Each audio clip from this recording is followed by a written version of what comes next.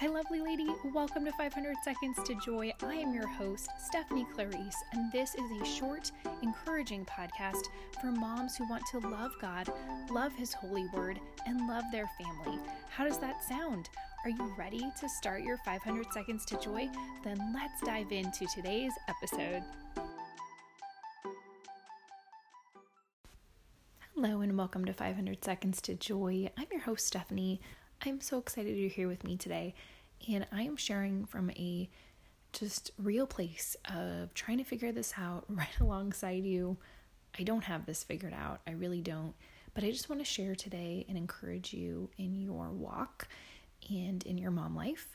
And you might be a stay-at-home mom, a mom who works from home, a mom who works outside the home, an empty nester, whatever kind of mom you are. I just want to encourage you today.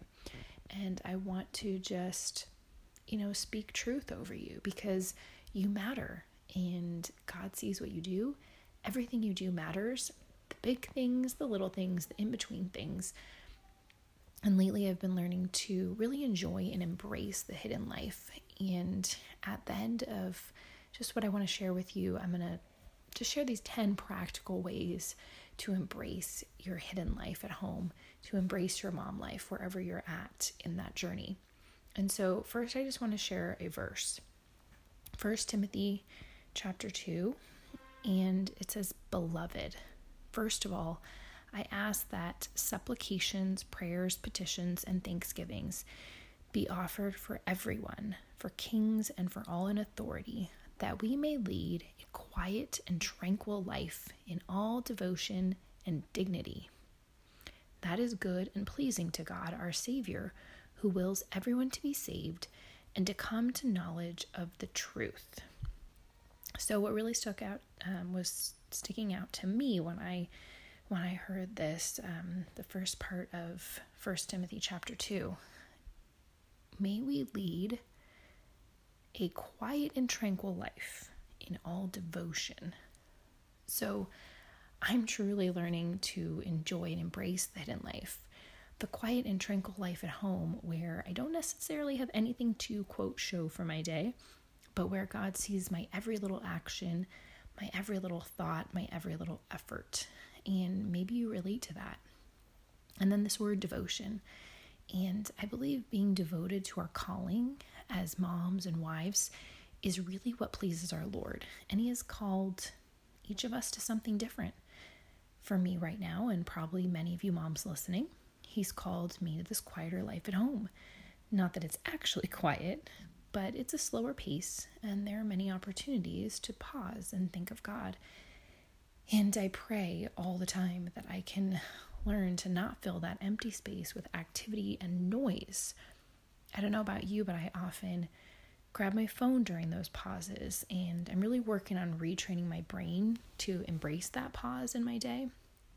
Amidst all the busy and the noise and all of it, there are pauses when you're home with children, as you know, probably. And I'm trying to work on meeting with the Lord in those moments and asking Him to help me choose rightly in that pause. And so what I just want to share with you today is that this hidden life, this life at home, this idea of a quiet and tranquil life. Well, our days are not quiet and tranquil necessarily, but I believe this quiet and tranquil is referring to our soul. So this quiet and tranquil soul is what I think He wants most, and we can't do that without Him. So as moms, I know we have so much on our plate. We really do, but we must seek Him and try to rest in His presence and just have these connection points throughout our day, so that we can still our souls and quiet our minds. And this phrase of stilling your soul, that just really is something that I've been meditating on. Suzanne Bilodeau from the Latte and Laundry podcast, Latte and Laundry, she's incredible. And at the beginning of her podcast, she always talks about stilling your soul and moving your world. And so this idea of stilling my soul and quieting my mind, I've just really been reflecting on that. So I just present that to you as something to think about. So how can we do that in our daily lives as moms? And how can we be reassured that we're doing enough? Well, we're never enough without Jesus, but we can know that when we're seeking him, when we're trying to spend time with him, we can feel confident that we are following him. And when we are showing up to our vocation as wives and moms and just really entering into that and trying not to let distraction and discontentment and comparison creep in, because I've been struggling with that lately, just really embracing what God has put right in front of us. I feel like that is where we're really being made into saints, made into holy women who follow the Lord, who serve their family with love and intention.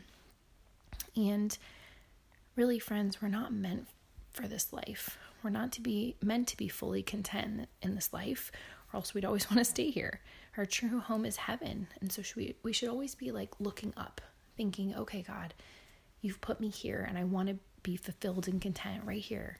But I also want to remember that heaven is where I'm meant to be. And so I just want to encourage you today. The most important work you're doing is the hidden work inside your own home. I just know it. And it doesn't always feel like it. It feels like the important work is out there in the world. But the hidden work you're doing inside your home, when you're truly discipling your children and just being a leader in your home, that is such important work. You're shaping young souls and hearts. And I just want to let you know that God elevated the role of a mother. Jesus was born of a woman, a mother. So what a privilege it is to be a mother and to be responsible for sweet little souls. I mean, God could have chosen any other way to come to earth. So when we're in that hidden life, when we're home with our children, however that looks in your life, we can just know that this is a high calling. It's an honor and a role that God truly has elevated. And so he's called you to this role. Let's really reclaim it and embrace it. This role is a world-changing role. Truly it is. And sometimes we forget in the mundane moments that we've been given this incredible gift by being entrusted with these precious children. And so I just want to offer these 10 practical ways to just love your mom life more and to just enter into this hidden life.